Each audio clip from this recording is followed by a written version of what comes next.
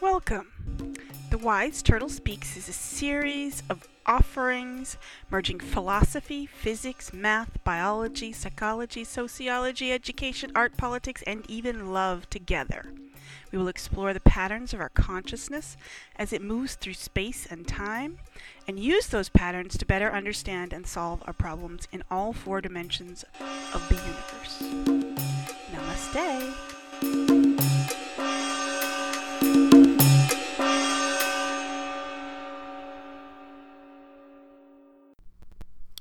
You might wonder, sometimes, what are we doing here anyway?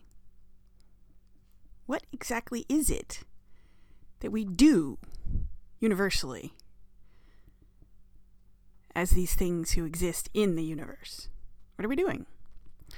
Well, I think what we're doing is thinking.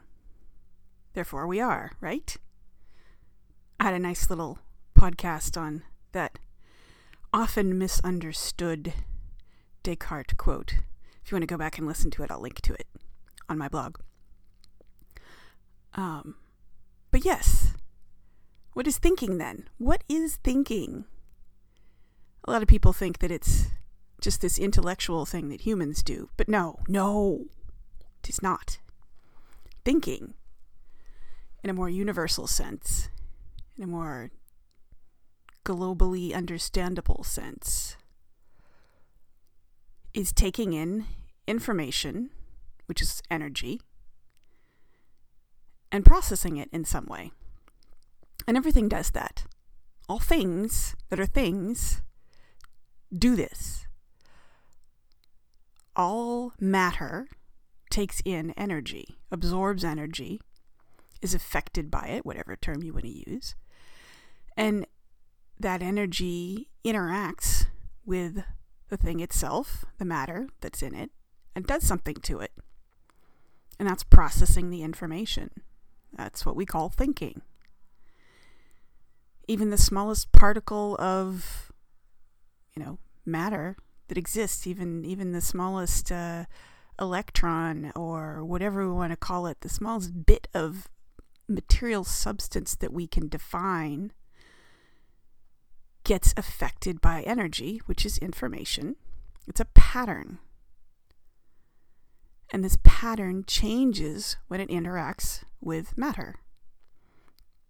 You throw a pebble onto the water, onto a smooth, perfectly flat surfaced lake or pond, and you throw that energy into that water, and it does something to that water. It changes it. It moves it. It processes that information into a new pattern. And that's what math is. Math is a language, a manner of symbolizing those patterns. And if we look at all the different kinds of patterns that we see in math, we can actually boil them down to just a few basic patterns, which is why I'm a big fan of geometry, which involves set theory as well. Or group theory. I haven't really studied much of that because there isn't a lot of group theory explanations that are offered on explain like I'm 5 level, or explain like I'm a human being level, as opposed to explain like I'm a computer level. So I don't know a whole lot about group theory, which also has a lot to do with symmetry, and it's all kind of related. But at the very basic elements of patterns, we can describe a few different things, and they sort of describe all possible patterns and give us sort of like an alphabet, sort of like a rudimentary alphabet for describing how things can fit together and how these patterns relate to one another, and what they do. And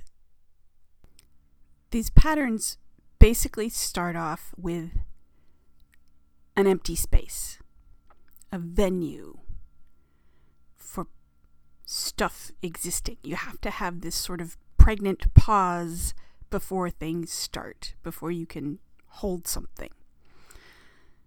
So we have this, it's essentially nothingness, but it's an existing nothingness, which is different from a non-existing nothingness.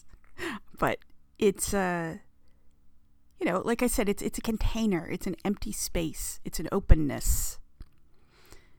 And so that's where we start off. And then we add stuff to it. And I'm going to talk very briefly about Pascal's triangle. Yeah, I know. If you've done any research on Pascal's triangle, you may have discovered this interesting thing where the rows of numbers, the horizontal rows, describe the geometric, essentially the building blocks of geometry. And it describes the simplest pattern, geometrical thing at that level. It describes the number of elements, the number of these building blocks, these basic alphabetic digits, numerals, whatever you want to call them, letters. It describes the number of them in the simplest object that exists in geometry that can be made at that level of whatever it is, at that dimension, I should say, that level of dimension. So, for example, the level that is 1331 on Pascal's triangle that's the third dimension, and that describes an object. And each of these things, each of these numbers describe a component, building block of those, in this case, the 3D object. So the 1 stands for the emptiness of space. And then the 3 stands for, the first 3 stands for 3 points. And then the second 3 stands for 3 lines. And then the fourth one, or the last one, the fourth element, stands for 1 object. Sorry, 1 shape in this case. This is not 3 dimensions. This is 2 dimensions, sorry. It's a 2-dimensional shape that we're getting. So 1331 stands for 1 space, 3 points, 3 lines, which make 1 shape. And a lot of people didn't realize for a long time, and maybe I'm the only one who realized it, is that first row of 1s that always goes down describes the space, the geometric space that has to exist. A lot of people just kind of threw that thing out, threw that whole row of 1s out and said, row of 1s doesn't matter. It's not relevant. It's not describing a geometric thing. But of course it does. You have to have a space to put the geometric thing in, so that space always exists. So that first nothingness, emptiness, space, whatever you want to call it, that always exists and has existed since before the beginning of time, or at the beginning of time, or whatever we want to call it. It's the very first thing to exist, that nothingness, emptiness, but a real existential nothingness. The container to put everything in. Okay, so we have these elements, and I just kind of briefly described them, but I'll go into more detail now that I'm done talking about Pascal's triangle. So this first pattern that we have, as I said, is the container, the emptiness, the space. But then we have to have a thing. We have to have something existing in that space, and that very first pattern, that very first thing that we get is a point. And that point is a location in that space. That's how we can describe it. It is a single unitary location in that space that exists. It's just a point. It doesn't take up really any space other than that point. That can be described in infinite simplicity, infinite tininess. So we have that. So now we have two things. We have the emptiness of space, the nothingness, and then we have a point within that space. So we have sort of the interior, which is the point, and we have the exterior, which is the space. Then we have the third kind of thing, the third pattern, the third building block of all the things that can exist. And that's can be described in a bunch of different ways, one of which is a line. So we have a point and then a line. And what is a line? A line is the connection between 2 points, which can also be described as a change, a difference, a movement. So we start with 1 point and then we move it somewhere else and we get a line. So that's the third pattern. And from here, it kind of just keeps repeating the same stuff over and over again and just adding levels of dimension. So to get from a point to a line, we moved the point and followed that path.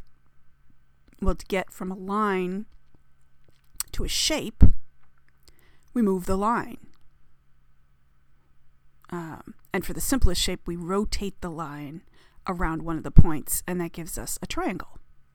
It gives us 3 points, which make a triangle. And we can continue doing that ad infinitum, and we can do it with any kind of shape. The triangle is just the simplest shape. Go Bucky Fuller. The triangle is the simplest shape that we can describe with these elements, but obviously we can go up a square. A sphere is technically simpler, but it's also actually more complex because a sphere is actually all of the points rather than having points. I'm not going to talk about that anyway. But so we can do this for any shape, and we can just keep adding more and more dimensions. If we move a triangle, rotate that through another dimension into another dimension, we get a tetrahedron, which is a bunch of triangles, and that gives us there are 4 points. We've added another point. Every time we go up a dimension, we add a point, a single point, which is why in Pascal's triangle, the second row after all the ones on the left, the second row is just goes up by 1. It's 1, 2, 3, 4, 5, 6, 7, and ad infinitum. Because that's just adding one dimension, and every time you add a dimension, you add a point, a new point that you've rotated this stuff into, which generates a new point. Okay, so we can keep doing that ad infinitum, and that means that we have infinite dimensions that we can rotate reality through. As far as I can see, the dimensions continue to go up. Some other people go into many, many, many dimensions of those realities and those realities and those realities, and I haven't really explored that. I'm going to stick to pretty much our own reality that we're aware of, these 4 dimensions. But I just wanted to mention that so you might be able to think about it, because it's kind of interesting. Okay, so to bring this all back to what are we doing here? Thinking. What is thinking? Thinking is taking in energy patterns and processing them, changing them, being affected by them. And then, of course, at some point we also output energy patterns. And that's doing. That's action. That's affecting the universe itself. So it's us outputting the energy and sort of reflecting it or refracting it in some way back into the universe. So that's our processing of information, processing of energy. And that's what we do. Matter, things that are matter, physical stuff, thinks. It takes in information, it does something to it, is affected by it, and changes it, and then spits back an energy pattern that is different. And that different energy pattern itself goes out and affects other things, which think about them and then spit something new out. And that's what we do. We do these patterns of things. We generate patterns. We observe patterns, and then we generate new patterns. That's what we do. That's thinking. Everything does it. Everything that's physical matter does it. And each type of physical matter does it in a different way. Human beings can process information in our brains, in our bodies, in a 3 to 4 dimensional way. 3 or 4 dimensional way, depending on how you want to think about it. We take in information and we objectify it. That is intellectual level consciousness. This ability to model, to represent the information that we're taking in 3 dimensions. Or 4, again, if you're thinking about time. And most human beings, at least once they hit age, I think it's 8. I'd have to consult my little diagram, but I believe it's 8. No, I'm sorry. It's actually, intellectual thinking starts at 4.5 years, 4.5 years old, is where intellectual thinking starts. This ability to think in 3 dimensions. Before you're 4.5, before like preschool, you're mostly emotional. You're mostly only able to think in 2 dimensions. You're able to think about your own self and your own goals, and then maybe another person's goals, if you're really clever, if you're really with it as a kid. Or at least you're able to think about yourself now and someone else now.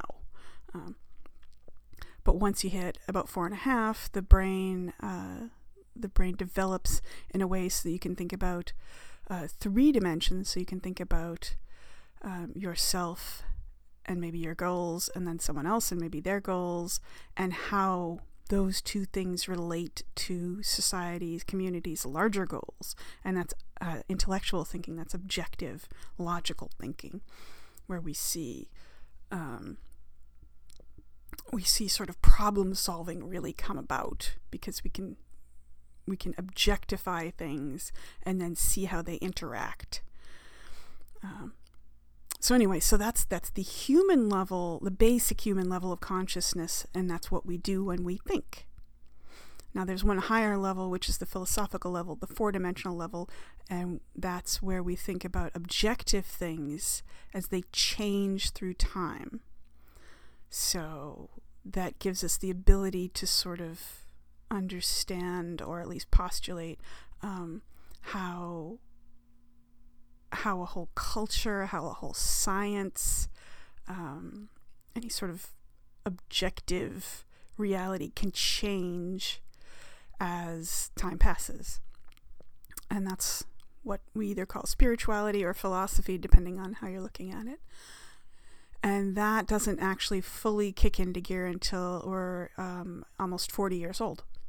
The brain doesn't fully develop the prefrontal cortex until age 40, which most people didn't realize, and even many neuroscientists aren't aware of this, or at least weren't aware of it until very recently, where people have actually done some studies on the prefrontal cortex and how it changes over time, because unfortunately, for some ridiculous reason, most, or at least many psychology and neurology and even just regular biology science studies on humans were done on college students who are primarily and mostly male. There's a term for this and I can't think of what it is, but it's not normal. There's some funny acronym that's basically white male, college student, and it's basically that's all they studied for many, many years in science when it comes to human behavior and human biology. They only knew how 20-something or late teenage something male guys in college functioned. They only just recently started studying other ages and other genders, other ethnicities. But anyway, so yes, the fourth dimension does start at around age 40, and it really kicks into gear then. You can sort of see it a little bit, hints of it, I think, personality-wise, genetics-wise, exist before then, but you really see it, like, the brain say, oh, I can now sort of start seeing, I can see my logical thinking and how that changes, and how logic isn't the be-all, end-all of reality, and objective, quote, facts can vary and still be true. You can have, a fact that changes over time, and it's true the whole time, even though it's a different set of facts, because our reality changes over time. So anyway, so that's what we do. That's what we're doing here. We're thinking. We're thinking machines. Everything that's material, everything that's a thing, does this. We take in information, we process it, we think about it. It bounces around in our heads. We create these symbols, these ideas, this artwork, whatever you want to call it, this representation of the reality that we've taken in through our senses, this information, this energy we've taken in, and we model it in our brains and in our bodies, and then we act on it.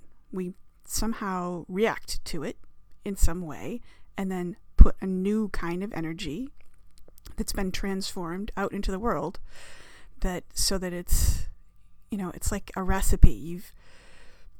You write a recipe down on a piece of paper, and that's the information of the recipe, but actually making the recipe, interacting those chemicals, that material, that matter, moving those things around, and then doing something to it, mixing it, and then it outputs something new.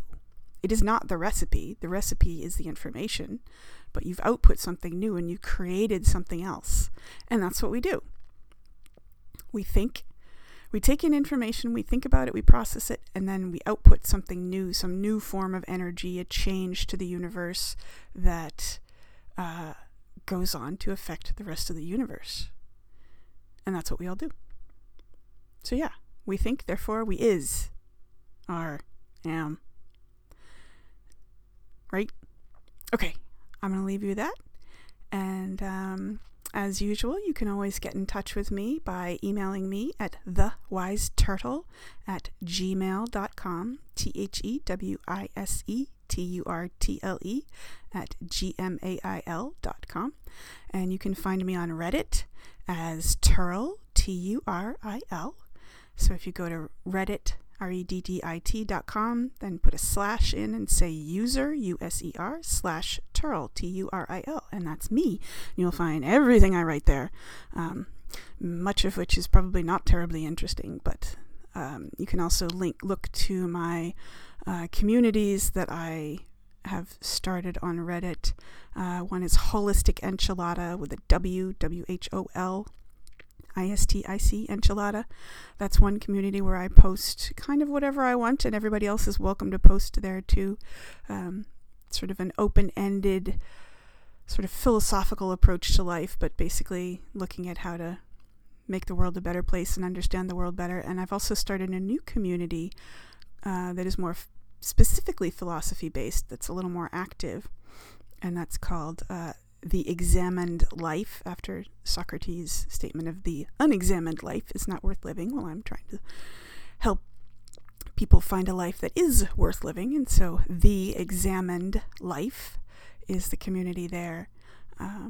So if you want to join me in talking about that, and I may or may not still be doing something on Twitch. I'm not really happy with my setup here, and I've pretty much run out of money, so I'm hesitant to actually do that. But if I do that, I will post it, a little announcement hopefully beforehand on either my Twitter, on Twitter, on Reddit, probably on Facebook, and maybe on Instagram. Also, if you check out my Instagram, I've just started an Instagram under Turl Kronberg, my full name, TURIL CRONBURG, just kind of all mushed together in one wordish. And I've been putting a few little sort of tidbits, videos. I'm trying to make these little mini videos of philosophy, and that kind of go along with this longer podcast. So if you check me out there, you can see a bunch of stuff, and I also post a bunch of just random other stuff there too sometimes, especially in the stories wandering around town here. You can check those out. So, I hope to hear from you, or not, or just have you lurking in the background. That's nice too. And wish you all a good thinking. Namaste.